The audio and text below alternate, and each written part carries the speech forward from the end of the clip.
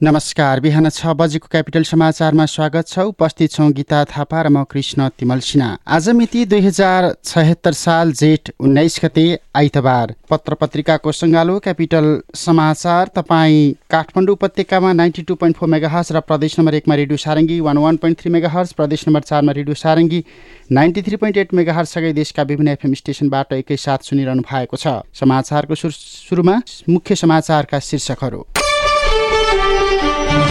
Party एकता नटुङ्गिँदै नेकपामा अध्यक्षद्वय ओली र प्रचण्ड बीच विवाद। नेपाली काङ्ग्रेसमा पनि महाधिवेशन लक्षित 4 गुट सक्रिय। इन्डो पेसिफिकका नाममा नेपालको रक्षा क्षेत्रमा अमेरिकी चासो। दक्षिण एसियाका देशसँग सहकारी बढाएर चीनलाई अप्ठ्यारोमा पार्ने पेन्टागनको रणनीति। संघीयता बजेट व्यवस्थापन थप चुनौतीपूर्ण बन्दै। विकास खर्च घट्यो। संघ प्रदेश र स्थानीय जनप्रतिनिधिको वार्षिक तलब मात्र 3.5 अर्ब। अमेरिका चीन व्यापार युद्ध थप उत्कर्षमा। चीनद्वारा अमेरिकी सामानमाथिको भन्सार शुल्क 25% सम्म वृद्धि। र नेपाल प्रहरीसँगको खेल गुमाएर पनि त्रिभुवन आर्मी प्रधानमन्त्री कप क्रिकेटको सेमिफाइनलमा। राष्ट्रिय बहिरा टी20 क्रिकेटको फाइनल आज। ओठमा मुस्कान छर्दै रोयल भोग, शरीरमा स्फूर्ति भर्दै रोयल भोग, परिवारमा माया समेट्दै मन महकाउँदै भान्सा मगमगाउँदै। रोयल भोग प्रिमियम जीरा मसिनो चामल, सित्ता सित्तामा विश्वास। रोयल भोग। बचत पनि गर्नुपर्छ, ऋण पनि चाहिन्छ, सुरक्षा र सहज सेवा बैंकबाटै पाइन्छ। बैंकमा खाता अझै खोलौँ, राख्नुहुन्न भाका। गाउँ सहर जताततै प्रभु बैंकको शाखा। समृद्धिको सहयात्री प्रभु बैंक नै रोजौँ। बैंक रोज्दा आज होइन भोलिसम्म सोचौँ। 160 भन्दा बढी शाखा भएको प्रभु बैंक सँगै कारोबार गरौँ। प्रभु बैंक, विश्वास छाड्दै विश्वास जित्दै अघि बढ्दै। तपाईँ हामीलाई www.cfmania.com बाट संसारभर एकैसाथ सुनिरहनु भएको छ। समाचार अब विस्तारमा। प्रधानमन्त्री केपी शर्मा ओलीले देशमा नकारात्मक प्रवृत्ति बढ्दै गएकामा दुःख व्यक्त गर्नुभएको छ। पोखरामा शनिबार नेपाली स्काउटको राष्ट्रिय युवा सम्मेलन उद्घाटन गर्दै उहाँले पार्टीभित्र 2 अध्यक्षको सत्ता साझेदारीको बहसतिर सङ्केत गर्दै भन्नुभयो, एकता हुन नदिने, एकता भएकालाई पनि फुटाउन खोज्ने र पार्टीका शीर्ष नेतामा फाटो ल्याउन खोज्ने प्रवृत्ति बढ्दै गएको छ। प्रधानमन्त्रीले राष्ट्रिय भावनाभन्दा क्षेत्रीय, जातीय र अनेक प्रकारका सङ्कीर्ण भावना बढेकोमा पनि चिन्ता व्यक्त गर्नुभयो। यसैबीच मोरङ संवाददाताका अनुसार नेकपाका अध्यक्ष तथा पूर्व प्रधानमन्त्री पुष्पकमल दाहाल प्रचण्डले पार्टीको निर्णय र देशको परिस्थिति अनुकूल रहे 1 वर्षपछि आफू प्रधानमन्त्री बन्ने पुनः दोहोर्याएको समाचार आजको कान्तिपुरले छापेको छ। शनिबार विराटनगरमा पत्रकारहरूसँग कुरा गर्दै प्रचण्डले 1 वर्षपछि प्रधानमन्त्री बन्ने विषय पार्टीले सहमति र निर्णय अनुसार गरिसकेको बताउनु भयो। तर परिस्थिति कस्तो विकास हुँदै जान्छ त्यसमा निर्भर रहन्छ, प्रधानमन्त्रीले भन्नुभयो। पार्टी एकताका बेला ऐतिहासिक रूपमा गरिएको सहमतिलाई इमान्दारिताका साथ कार्यान्वयन गर्ने पनि उहाँले बताउनुभयो। आलो पालो सरकार चलाउने विषयलाई लिएर शुक्रबार पार्टीका अध्यक्ष एवं प्रधानमन्त्री ओलीले दिल्लीमा आफूले प्रधानमन्त्रीको पद 4-5 दिनभित्रै छाड्ने, 4-5 दिन मात्रै बाँकी रहेको भन्दै व्यङ्ग्यात्मक शैलीमा जवाब दिनुभएको थियो। त्यसको प्रतिक्रिया स्वरूप दाहालले एक अन्तर्वार्ताका क्रममा पार्टीका 2 अध्यक्षका बीचमा आलो पालो सरकारको नेतृत्व गर्ने सहमति भएको स्मरण गराउँदै यो विषयले नेकपाभित्र समेत तरङ्ग ल्याएको स्वीकार गर्नुभयो। पार्टीका अन्य नेताले समेत यो विषयलाई खुला रूपमा अहिले उठाइराखेका छन्। यसैबीच प्रमुख विपक्षी दल नेपाली काङ्ग्रेसभित्रका विभिन्न गुटले पार्टी संगठन कमजोर बन्दै गएको छ। यो खबर आजको अन्नपूर्ण पोस्टले प्रकाशित गरेको छ। यस्तै संसदमा काङ्ग्रेसले निर्वाह गर्नुपर्ने प्रतिपक्षीको भूमिका सशक्त नहुँदा प्रश्न उठ्न थालेको छ। काङ्ग्रेसले देशव्यापी गरिरहेको पार्टी जागरण अभियानमा गुटगत प्रभाव स्पष्ट देखिएको छ। अभियानका क्रममा पार्टी सभापतिले देशभरि खटाएको केन्द्रीय प्रतिनिधिदेखि कार्यक्रम घोषणामा सल्लाह नगरेको भन्दै वरिष्ठ नेता पौडेलले असन्तुष्टि व्यक्त गर्दै आएका छन्। कार्य सम्पादन समिति गठन विवादले केन्द्रीय समिति बैठक बस्न सकेको छैन। त्यसअघि अनुशासन समिति गठनमा पनि महिनौं विवाद भएको थियो। चैत्र 4 र 5 को केन्द्रीय समिति बैठकले अनुशासन समिति गठन गरेको थियो। सभापति शेरबहादुर देउवाले अनुशासन समिति गठनसँगै कार्य सम्पादन समिति गठनको प्रस्ताव गरे पनि हुन सकेको छैन। उहाँले कार्य सम्पादनमा नाम सिफारिसका लागि गरेको आग्रह वरिष्ठ नेता रामचन्द्र पौडेलले मान्नु भएको छैन। केन्द्रीय सदस्य उमाकान्त चौधरी पार्टीभित्र गुट भन्दा पनि व्यक्तिगत स्वार्थ हाबी भएको जिकिर गर्नु भएको छ। अनुशासन समितिमा समेत रहनुभएका उहाँले पार्टीभन्दा पनि नेतामा आफूलाई केन्द्रमा राख्ने प्रचलन बढ्दै गएको आरोप समेत लगाउनु भएको छ। काङ्ग्रेसमा पनि गुटै गुट भन्ने शीर्षकमा आजको अन्नपूर्ण पोस्टले यो खबर प्रकाशित गरेको छ। स्थानीय तहका जनप्रतिनिधिको तलब शीर्षकमा राज्य कोषबाट वर्षेनी कम्तीमा 2 अर्ब 86 करोड 35 लाख खर्च हुने गरेको देखिएको छ। यो रकम स्थानीय तहका प्रमुख, उपप्रमुख, वडाध्यक्ष र कार्यपालिकाका सदस्यको तलब तथा पारिश्रमिक मात्रै हो। यसमा उनीहरूको विभिन्न शीर्षकमा वितरण भइराखेको भत्ता र सुविधा जोडिएको छैन। हरेक प्रदेशले आफू अन्तर्गतका स्थानीय तहका जनप्रतिनिधिले प्राप्त गर्ने पारिश्रमिक, सुविधा तथा विभिन्न शीर्षकको भत्ता तोकेर ऐन जारी गरेका छन्। स्थानीय तहका पदाधिकारी तथा सदस्यको सुविधा सम्बन्धी ऐन 2075 अनुसार हिसाब गर्दा स्थानीय तहका प्रमुख, उपप्रमुख, वडाध्यक्ष, कार्यपालिकाका सदस्यले मात्रै वर्षमा 2 अर्ब 86 करोड रुपियाँ भुक्तानी लिइराखेको देखिएको छ। देशभरका स्थानीय तहका जनप्रतिनिधिले मासिक पारिश्रमिकका अतिरिक्त बैठक, भ्रमण, इन्धन लगायतको भत्ता र सुविधा लिइराखेका छन्। सबै भत्ता र सुविधा जोड्दा स्थानीय तहका जनप्रतिनिधिले थप 2 अर्ब रुपियाँ राज्य कोषबाट लिने गरेका छन्। तथ्याङ्क अनुसार स्थानीय तहमा वडाध्यक्षको तलब भत्तामा राज्यले ठूलो रकम खर्च गरिराखेको छ। वडा अध्यक्षको मासिक सुविधाका लागि राज्यले वार्षिक 1 अर्ब 59 करोड रुपियाँ खर्च गर्नुपर्छ। महानगरपालिकादेखि गाउँपालिकासम्म कुल 6743 वडा छन्। हरेक वडा सदस्यले मासिक न्यूनतम 6500 देखि 25000 सुविधा लिने गरेका छन्। उनीहरूले लिने विभिन्न शीर्षकको भत्ता यसमा जोडिएको छैन। प्रदेश तहका जनप्रतिनिधिले तलब मात्रै वार्षिक झन्डै 35 करोड रुपियाँ खर्च गराइराखेका छन्। यो साथै प्रदेशका मुख्यमन्त्री, मन्त्री, सभामुख, उपसभामुख र सांसदहरूको तलब सुविधा मात्रै हो।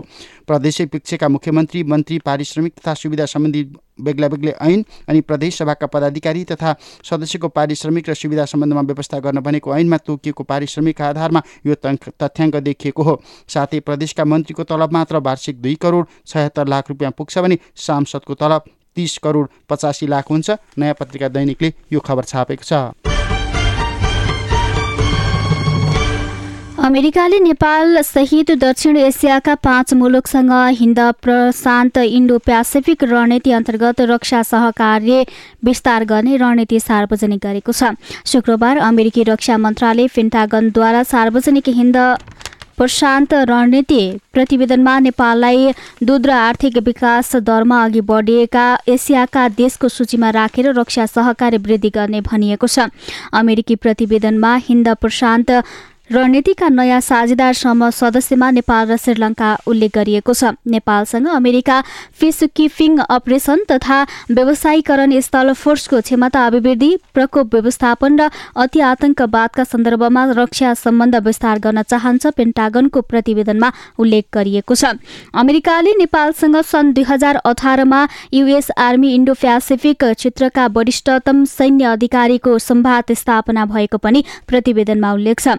प्रतिवेदनमा थप भनिएको छ, नेपालसँग थप रक्षा सम्बन्ध विस्तारका लागि यो वर्ष युएस इन्डो प्यासिफिक कमान्डका कमान्डर तथा उपसहायक मन्त्री तहको भ्रमण हुनेछ। परराष्ट्र मन्त्री प्रदीप गेवालीको अमेरिका भ्रमणमा क्रममा अमेरिकी अधिकारीले नेपालले इन्डो प्यासिफिक क्षेत्रको शान्ति, विकास र समृद्धिमा केन्द्रित भूमिका निर्वाह गर्न सक्ने धारणा बताएको औपचारिक रूपमा सार्वजनिक गरेका थिए। तर नेपालले अमेरिकी रणनीतिमा नेपाल सामेल नहुने तर नेपालको हितका लागि द्विपक्षीय सम्बन्ध अभिवृद्धि गर्ने धारणा सार्वजनिक गर्दै आएको छ। पेन्टागनको प्रतिवेदन नेपाल इन्डो प्यासिफिक रणनीतिको साझेदार भन्ने शीर्षकमा आजको नयाँ पत्रिका दैनिकले यो खबर प्रकाशित गरेको छ। सरकारले नेत्रविक्रम चन्द नेतृत्वको नेपाल कम्युनिस्ट पार्टी नेकपालाई राजनीतिक रूपमा प्रतिबन्ध लगाएको करिब 3 महिनाको अवधिमा सो पार्टीका 412 जना नेता तथा कार्यकर्ता पक्राउ परेका छन्। सरकारले आपराधिक र विध्वंसात्मक शक्तिका रूपमा परिभाषित गर्दै 28 फागुनमा विप्लव नेतृत्वको नेकपामाथि प्रतिबन्धको निर्णय गरेको थियो। यही बीचको करिब 3 महिनाको अवधिमा प्रहरीले विप्लव निकट 412 जना नेता कार्यकर्तालाई पक्राउ गरेको हो। पछिल्लो समय राजधानीमा नै बमको आतंक मचाउने गरी गतिविधि सञ्चालन गरेपछि विप्लवप्रति सरकार थप कठोर बनेको छ। सरकारले विप्लवका नेता कार्यकर्तालाई हत्या हिंसाका घटनामा लागे छुट नदिने बताउँदै आएको छ भने यस्ता गतिविधिलाई अमानवीय समेत मानेको छ। प्रहरीले पक्राउ गरेका मध्ये 54 जनालाई पूर्वपक्षका लागि कारागार चलान गरिसकिएको छ भने 114 अनुसन्धानकै क्रममा रहेका छन्। यस्तै 369 जना नेता कार्यकर्ता विरुद्ध यही बीचमा प्रहरीमा मुद्दा दर्ता भएको छ। यस्तै 220 जना मुद्दा दर्ता भई छुटेका छन् भने 30 जना सोधपुछपछि छुटेका छन्। नेपाल प्रहरीका केन्द्रीय प्रवक्ता DIG विश्वराज पोखरेलले आपराधिक क्रियाकलापमा संलग्न समूहलाई सरकारकै नीति अनुसार प्रहरीले कडा निगरानीमा राख्दै आएको र कारबाही गरिराखेको स्पष्ट पार्नुभयो। संघीय शिक्षा विज्ञान तथा प्रविधि मन्त्रालयले स्थानीय तहको अधिकार खोज्ने गरी शिक्षा नीति तयार पारेको छ। संविधानले आधारभूत र माध्यमिक तहको शिक्षाको अधिकार स्थानीय तहमा हुने केचान गरेको छ।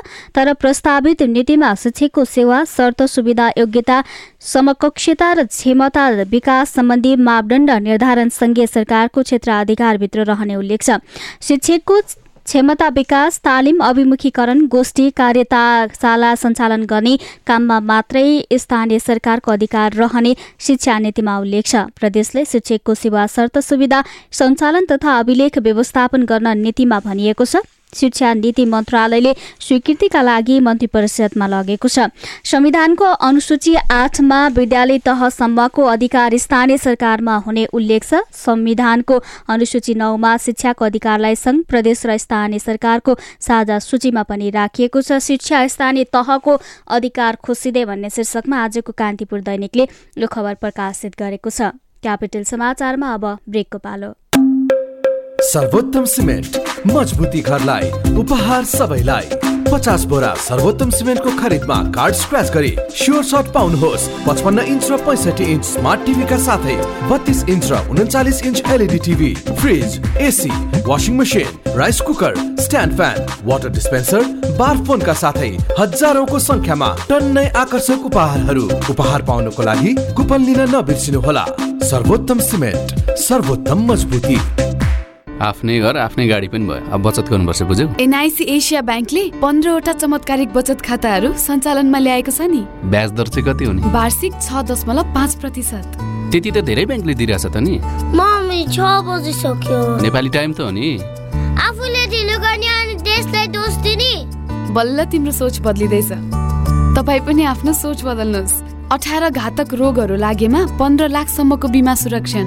15 लाख? 15 लाखसम्मको दुर्घटना बिमा। वार्षिक 1,50,000 सम्मको औषधि उपचार खर्च पनि पाइन्छ। वाउ! नेपालमै पहिलो पटक बचत खाताबाटै मुद्दती खाताको पनि फाइदा लिन सकिने चमत्कारिक सुविधा। यो त चमत्कारिक भन्दा नि महाचमत्कारिक रहेछ। जाउँ, अब ढिलो भइसक्यो।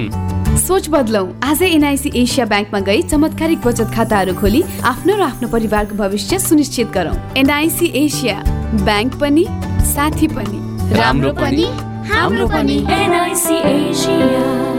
अब बाँकी समाचार। तत्कालीन संस्कृति, पर्यटन तथा नागरिक उड्डयन मन्त्री रविन्द्र अधिकारीको स्मृतिमा रविन्द्र अधिकारी स्मृति प्रतिष्ठान स्थापना भएको छ। प्रधानमन्त्री KP शर्मा ओलीले शनिबार प्रतिष्ठानको घोषणा गर्नुभयो। पोखरा सभागृहमा आयोजित कार्यक्रममा उहाँले प्रतिष्ठानलाई राजनीतिका विवादित विषयबाट अलग राख्नुपर्नेमा जोड दिनुभयो। गैर नाफामूलक संस्थाका रूपमा रहने प्रतिष्ठानका लागि प्रधानमन्त्री ओलीले 1 करोड रुपियाँको अक्षय कोष स्थापना गरिदिने घोषणा पनि गर्नुभएको छ। स्वर्गीय अधिकारी कुनै पनि विवादमा नपरेको, सरकारको सुखी नेपाली समृद्ध नेपाल निर्माण अभियानको वाहक र राष्ट्र जनता समृद्ध बनाउने सपना बोकेको व्यक्ति रहेकाले चर्चा गर्दै उहाँले अधिकारीको यो सपना साकार पार्ने काम अब प्रतिष्ठानले गर्ने पनि विश्वास प्रकट गर्नुभयो। स्वर्गीय अधिकारीकी धर्मपत्नी विद्या भट्टराई, अध्यक्ष नेकपा कास्कीका अध्यक्ष कृष्ण थापा र जिल्ला नेता दामोदर बैरागी, उपाध्यक्ष धनराज आचार्य महासचिव रहेको 35 सदस्यीय स्मृति प्रतिष्ठान सञ्चालक समिति घोषणा गरिएको हो। यस्तै 41 सदस्यीय सल्लाहकार समिति पनि सँगसँगै गठन भएको छ। प्रतिष्ठान विशुद्ध सामाजिक उद्देश्य बोकेर स्थापना भएको उहाँले स्पष्ट पार्नुभयो। सार्वजनिक पद धारण गरेका 17,000 कर्मचारी पदाधिकारीले सम्पत्ति विवरण बुझाएका छैनन्। सार्वजनिक पद धारण गरेको व्यक्तिले आफ्नो वा परिवारका नाममा रहेको सम्पत्ति विवरण आर्थिक वर्ष सुरु भएको 60 दिनभित्र पेश गर्नुपर्ने व्यवस्था छ। संघीयतर्फ 14,669, प्रदेशका 48 र स्थानीय तहका 2,410 कर्मचारी पदाधिकारीले विवरण नबुझाएको राष्ट्रिय सतर्कता केन्द्रले सार्वजनिक गरेको छ। 2,405 नगरपालिका र गाउँपालिका कर्मचारी तथा पदाधिकारीले विवरण बुझाएका छैनन्। जिल्ला समन्वय समितिका 5 कर्मचारीले सम्पत्ति विवरण लुकाएका छन्। म्यादभित्र सम्पत्ति विवरण पेश गर्न नसकेको व्यक्तिले मनासिब कारणसहित म्याद थपका लागि अनुरोध गरेमा सम्बन्धित अधिकारीले बढीमा 30 दिनभित्रको म्याद थप दिन सक्ने व्यवस्था छ। यसरी थप गरिएकाको म्याद भित्र पनि सम्पत्ति विवरण पेश नगर्ने सार्वजनिक पद धारण गरेका व्यक्तिलाई 5,000 जरिमाना गरी निज र निजको परिवारका नाममा गैरकानूनी सम्पत्ति रहेको अनुमान गरी सम्बन्धित निकाय वा अधिकारीले अनुसन्धान गर्न सक्ने प्रावधान रहेको छ। 17,000ले बुझाएनन् विवरण भन्ने शीर्षकमा आजको अन्नपूर्ण पोस्टले खबर प्रकाशित गरेको छ। यता स्थानीय स्वायत्त शासन ऐन 2055 सँगै काठमाडौँ महानगरपालिकाको कर्मचारी पदपूर्ति समिति खारेज भइसकेको छ। महानगरका मेयर र उपमेयर भने करारमा कर्मचारी नियुक्त गर्न अझै पछि परेका छैनन्। पछिल्लो पटक फागुन 14 मेयर विद्यासुन्दर साक्यको अध्यक्षतामा बसेको हनुमान ढोका दरबार मूल समिति बैठकले करारमा 7 कर्मचारी नियुक्त गर्यो। त्यसको भोलिपल्टदेखि लागू हुने गरी उनीहरूले असार मसान्तसम्मका लागि नियुक्ति पाइसकेका छन्। यो नियुक्तिको तारतम्य हनुमान ढोका मूल समितिले मिलाइदिएको थियो। संघीय मामिला तथा सामान्य प्रशासन मन्त्रालयले कर्मचारी समायोजन प्रक्रिया टुङ्गो नलाग्दासम्म नयाँ कर्मचारी नियुक्त गर्न रोक लगाएको छ। त्यसको अवज्ञा गरेर भित्रभित्रै नाम मात्रको लिखित परीक्षा र अन्तर्वार्ता लिएर मूल समितिले उनीहरूलाई नियुक्ति दिएको हो। त्यसअघि 10 मङ्सिर 2075 7 दिने म्याद दिएर द राइजिङ नेपालमा सूचना प्रकाशित गरिए पनि त्यो विवाद रहित भएन। 15 मङ्सिरमा काठमाडौँ महानगरपालिका 23 का वडा अध्यक्ष विनायक श्रेष्ठ लगायतले सूचना नै गैरकानुनी भएको दाबीसहित बदरमा गर्दै अख्तियार दुरुपयोग अनुसन्धान आयोगमा उजुरी गरे। उजुरीमाथि अख्तियारले अहिलेसम्म कारबाही गरेको छैन। मूल समितिले मङ्सिर 15 मा अख्तियारमा फेरि दिएको उजुरीमा पनि कुनै कारबाही भएको छैन। यो बीचमा मेयरको सचिवालयमा 6 जना, उपमेयरको सचिवालयमा 4 जना, सहयोगी योजना आयोग करियर क्याम्प शीर्षकमा 16 जना प्रशिक्षार्थी र 3 जना सहजकर्ता, त्यस्तै 3 जना सञ्चार सहजकर्ता अनि 7 हनुमान ढोकामा 7 जना कर्मचारी महानगरपालिकाले नियुक्त गरेको छ, जसका लागि तलब भत्ता मात्रै अहिले 1,22,69,60,00,000 रुपियाँ कुल कर्मचारीका लागि महानगरपालिकाले खर्च गरिराखेको छ। आजको कान्तिपुर दैनिकले आफन्तलाई जागिर निष्फिक्री सुविधा महानगरमा कर्मचारी भार शीर्षकको समाचार छापेको छ। धनगढी मोहना अक्तरिया जोड्ने 6 लेन सडक निर्माणको काममा चरम लापरवाही भएको छ। ठेक्का सम्झौता अनुसार निर्माण गर्ने अवधि सकिँदा समेत करिब 30% काम मात्र भएको छ। सुदूरपश्चिम प्रदेशको अस्थायी राजधानी धनगढीलाई जोड्ने एकमात्र सडक लामो समयसम्म निर्माणाधीन अवस्थामा हुँदा आवत जावत गर्नेलाई शास्ति भएको छ। सडकमा खाल्टा खुल्टी र निर्माणाधीन कलभर्टका कारण दुर्घटना हुने दर बढेको छ। सडक धुलाम्बे हुँदा स्थानीय जनजीवन अस्तव्यस्त बनेको छ। धुलोले व्यवसायी, स्थानीय तथा यात्रु विभिन्न रोगको संक्रमणमा समेत पर्ने गरेका छन्। धनगढी बोराडाँडीका हेमराज पाण्डेले भन्नुभयो, आयोजना र ठेकेदारको चरम लापरवाहीका कारण निर्माणको काम समयमा सम्पन्न नहुँदा हामी सर्वसाधारणले धेरै शास्ति खेप्नु परेको छ। सो सडक खण्डमा यसअघिको कालोपत्री भत्काएर कालोपत्री हुने क्षेत्रभित्र ग्राभल हाल्ने काम भइरहेको छ। समयमा निर्माण सम्पन्न नहुँदा ठाउँ ठाउँमा रहेका खाल्टा र निर्माणाधीन कलभर्टका कारण मोहनापुर अक्तरिया खण्डमा दुर्घटना बढेका छन्। दुर्घटनामा परि अहिलेसम्म 6 जनाको अकालमै ज्यान गएको छ भने कैयौं घाइते भएका छन्। 6 लेन सडक निर्माणमा चरम लापरवाही भन्ने शीर्षकमा आजको नागरिक दैनिकले खबर प्रकाशित गरेको छ। यता सुविधा सम्पन्न 9 तले होटल उद्घाटनका लागि शनिबार बिहान आवश्यक तयारी पूरा गरेर प्रधानमन्त्रीको पर्खाइमा थियो पोखरा। बिहान 9 बजे प्रधानमन्त्री केपी शर्मा ओलीले उद्घाटन गर्ने भनी शिला समेत तयार पारिएको थियो। निर्धारित कार्यक्रमभन्दा ढिलो बिहान 10:30 बजे मात्रै पोखरा विमानस्थल पुग्नुभएका ओलीको यात्रा सिधै लेकसाइड स्थित सो होटलतिरै भयो। भव्य समारोहका बीचमा उद्घाटन गर्ने भनी डाकिएको अतिथि, पत्रकार, व्यवसायी लगायतको बाक्लो उपस्थितिका बीचमा ओली होटल प्रवेश गर्नुभयो। सबैले स्वागत गरे। यता आयोजकले माइक मार्फत प्रधानमन्त्रीको आगमनसँगै अब केही छिनमा होटल उद्घाटन गर्ने जानकारी गराए। मानिसहरू बेग्र प्रतीक्षामा बसे। तर होटलको माथिल्लो तलामा पुगेका ओली उद्घाटनमा सरिक हुनु भएन। सुरुवातमा होटल विवादित रहेको घटनाबारे थाहा नपाएकोमा पोखरा आइसकेपछि सल्लाह अनुसार विवादित होटल उद्घाटन गरेर थप विवादमा नफस्ने गरी ओलीले सेफ ल्यान्डिङ गरेको नेकपा निकट नेताहरूले बताएका छन्। मापदण्ड विपरीत निर्माण भएकोमा पहिलेदेखि नै विवादित स्विच इन्टरनेसनल होटल सरोवर प्रधानमन्त्री ओलीले नै उद्घाटन गर्ने भनिएपछि झनै चर्चामा आएको थियो। लेकसाइडको मीरा गल्लीमा निर्मित सो होटलका सञ्चालक प्राध्यापक डाक्टर भरत पहाडी रहेका छन्।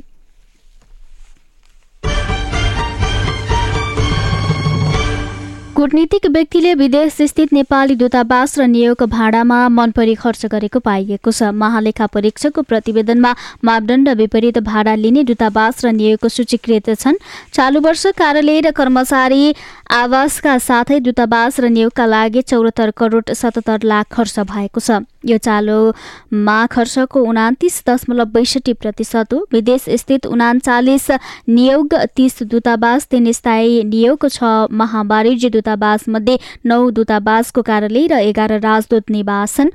भारत, बेलायत र बङ्गलादेशमा कर्मचारी पनि दूतावासमै बस्छन्। बाँकी अधिकारीले घर भाडामा लिएका छन्। सरकारले दुई मुलुकमा दूतावास र राजदूतलाई लगायत निवास खरिद गर्दै जाने भनेको 7 वर्ष भइसकेको छ। प्रत्येक वर्ष 2 अर्ब बजेट छुट्याउँदै आएको छ। तर परराष्ट्र प्रशासन, राजदूत र दूतावास अधिकारीको भाडा सम्बन्धी चासो मिल्दा भवन खरिद हुन सकेको छैन। अमेरिकामा लामो रक्षाकक्षीपछि भवन खरिद गरी यो भारतमा नेपाली दूतावास मर्मत भइरहेको छ। परिसरभित्रै कर्मचारी रहने भवन निर्माण पनि भइरहेको छ। सरकारले जर्मनीको बोनमा रहेको दूतावास भवन बिक्री नगर्दा चर्को भाडा तिरेर बर्लिनमा कर्मचारी बस्दै आएका छन्। नियोग भाडामा मनपरी भन्ने शीर्षकमा आजको अन्नपूर्ण पोस्टले यो खबर प्रकाशित गरेको छ। वीर अस्पताल र ट्रमा सेन्टरमा भर्ना भएका बिरामीलाई खानामा कन्जुस्याइ गरेको भेटिएको छ। अस्पतालले बिरामीलाई दैनिक दिने खानाको परिणाम घटाएको छ। यस्तै एउटा उदाहरण हुन् अस्पतालमा लामो समयदेखि भर्ना भई उपचार गरिरहेकी 33 वर्षीय एक महिला। गएको आइतबार साँझ उनले अस्पतालबाट दिने खाना पाइनन्। उनले भनिन्, खाना बाँड्दै सकियो भने मैले क्यान्टिनबाट किनेर खाएँ। यसअघि उनले अस्पतालबाट 4 पटक खानेकुरा पाउने गरेकी थिइन्। केही दिनदेखि अस्पतालले बिहानको दुध, बिस्कुट, दिउँसोको खाना र बेलुकाको खाना अड्कलेर दिन थालेको छ। उनी जस्तै वीर अस्पताल र ट्रमा सेन्टरमा भर्ना भएका बिरामीले खाना कम दिने गरेको गुनासो गरेका छन्। एक सातादेखि बिरामीले थोरै मात्र खाना पाइराखेका छन्। कुनै वार्डका बिरामी त खाना नपुगेर बिरामी भोकै बस्नुपर्ने अवस्था समेत रहेको छ। बिरामीको खानामा कन्जुस्याइ आजको कान्तिपुर दैनिकले खबर छापेको छ। यस्तै प्रसुति हुन नसकेकी एक महिलालाई हेलिकप्टरबाट उद्धार गरिएको छ। यो बाजुराको खबर हो। बाजुरा बुढीनन्दा नगरपालिका 1 राउत वडाकी 22 वर्षीय रमिला रोकाया विष्टलाई प्रसुति हुन नसकेपछि शनिबार समिट एयरको हेलिकप्टर मार्फत उद्धार गरिएको हो। प्रसुति तथा व्यथा लागिसकेपछि प्राथमिक स्वास्थ्य केन्द्र पुगेकी रोकाएको प्रसुति प्रक्रिया पुरा सुरु भएपछि अघि नबढेका कारण समस्या आएको थियो। प्राथमिक स्वास्थ्य केन्द्र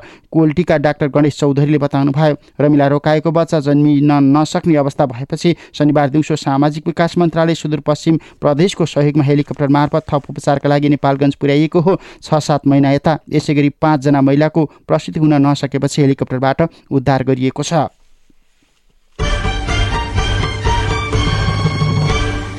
सरकारले निजामती कर्मचारीको क्षमता मापन, सरुवा, बढुवा र क्रियाशीलताको मूल्याङ्कनमा कार्य सम्पादन सम्झौता एवं त्यसको कार्यान्वयनलाई मुख्य आधार बनाउँदै रणनीति अघि सारेको छ। करार सम्झौता विवरण कार्यालयमा रहेको कर्मचारीको व्यक्तिगत फाइलमा राखिने भएको छ। यसअघि यस्तो व्यवस्था थिएन। अर्थमन्त्री युवराज खतिवड़ाले कर्मचारीको कार्य सम्पादनको विषयलाई बजेट वक्तव्यको ठाउँमा उल्लेख गरेर काममा प्रभावकारिता ल्याउन कार्य सम्पादनलाई मुख्य आधार बनाउने उल्लेख गर्नु भएको छ। त्यस्तै स्थानीय तहका विभिन्न पदमा पदपूर्तिका लागि लोकसेवा आयोगले निकालेको विज्ञापनमा समावेशी आरक्षित सिटको व्यवस्था नगरिएको प्रति राजनीतिक वृत्तबाटै विरोध सुरु भएको छ। राष्ट्रिय जनता पार्टीले आयोगको विज्ञापन त्रुटिपूर्ण रहेको भन्दै त्यसलाई अविलम्ब फिर्ता गर्न माग गरेको छ। त्यस्तै सत्तारूढ दल नेकपा प्रदेश 2 ले पनि विज्ञापन सच्याउन आग्रह गरेको छ। आयोगले बुधबार मुलुकभरका 515 स्थानीय तहका लागि 9161 पदमा विज्ञापन गरेको छ। एकैचोटि यति ठूलो संख्यामा विज्ञापन गरिँदा समावेशी समूहलाई भने आयोगले व्यवस्था गरेको छ। कार्य सम्पादन सम्झौताका आधारमा लोकसेवा विज्ञापनको विरोध भन्ने शीर्षकमा आजको कान्तिपुर दैनिकले खबर प्रकाशित गरेको छ। अन्तर्राष्ट्रिय समाचार। चीनले केही अमेरिकी उत्पादनमाथि शनिबारदेखि भन्सार कर थप गरेको छ। चीनी राज्य परिषदको भन्सार कर समितिले जनाएअनुसार अमेरिकाबाट उत्पादित लगभग 60 अर्ब अमेरिकी डलर बराबरको आयातित सामानको सूचीमध्ये केही सामानमा थप कर उठाइनेछ।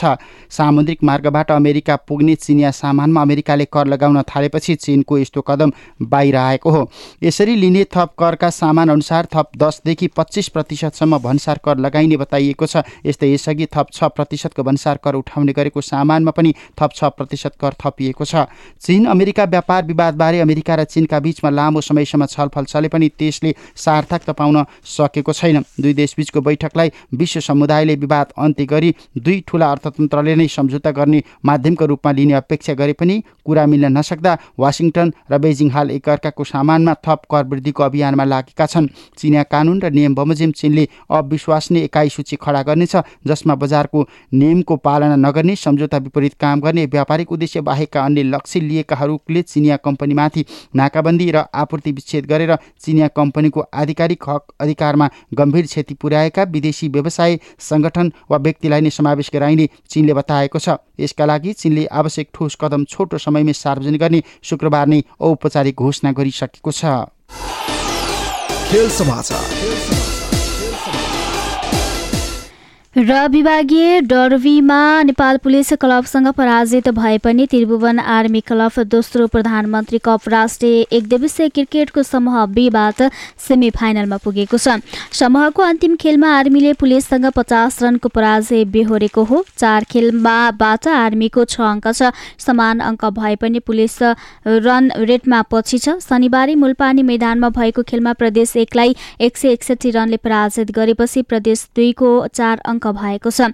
यस समूहमा पुलिस र प्रदेश 2 बीचको खेल बाँकी नै रहेको छ। यस खेलको सेमिफाइनल पुग्ने दोस्रो टोली निर्धारण गर्नेछ।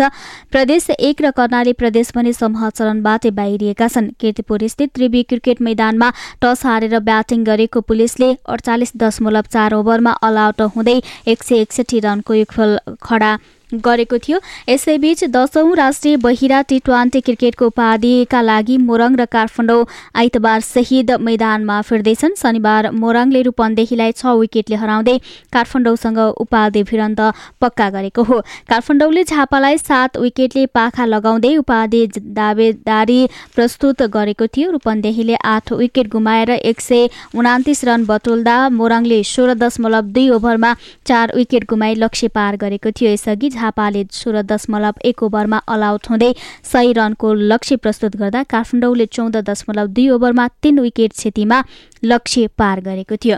यसै खेल समाचारसँगै बिहान 6 बजेको क्यापिटल समाचारमा पत्र पत्रिकाको सङ्गालो यति नै। अन्त्यमा मुख्य समाचारका शीर्षकहरू पुनः एकपटक। पार्टी एकता नटुङ्गिँदै नेकपामा अध्यक्षद्वय ओली र प्रचण्डबीच विवाद। नेपाली कङ्ग्रेसमा पनि महाधिवेशन लक्षित 4 गुट सक्रिय। इन्डो पेसिफिकका नाममा नेपालको रक्षा क्षेत्रमा अमेरिकी चासो बढ्यो। दक्षिण एसियाका देशसँग सहकार्य बढाएर चीनलाई अप्ठ्यारोमा पार्ने पेन्टागनको रणनीति। सङ्घीयता बजेट व्यवस्थापन थप चुनौतीपूर्ण बन्दै विकास खर्च घट्यो। सङ्घ प्रदेश र स्थानीय जनप्रतिनिधिको वार्षिक तलब मात्रै 3.5 अर्ब। अमेरिका चीन व्यापार युद्ध थप उत्कर्षमा चीनद्वारा अमेरिकी सामानमाथिको भन्सार शुल्क 25% वृद्धि। र नेपाल प्रहरीसँगको खेल गुमाए पनि त्रिभुवन आर्मी प्रधानमन्त्री कप क्रिकेटको सेमी फाइनलमा। राष्ट्रिय बहिरा टी20 क्रिकेटको फाइनल आज विराटनगरमा हुँदै। हवस् त, पत्रपत्रिकाको सङ्गालो बिहान 6 बजेको क्यापिटल समाचार सकियो। हामी बिहान 8 बजे पुनः अर्को समाचारको साथमा उपस्थित हुने नै छौँ। अहिलेलाई सहकर्मी कृष्ण र म गीता बिदा हुन्छौँ। नमस्कार।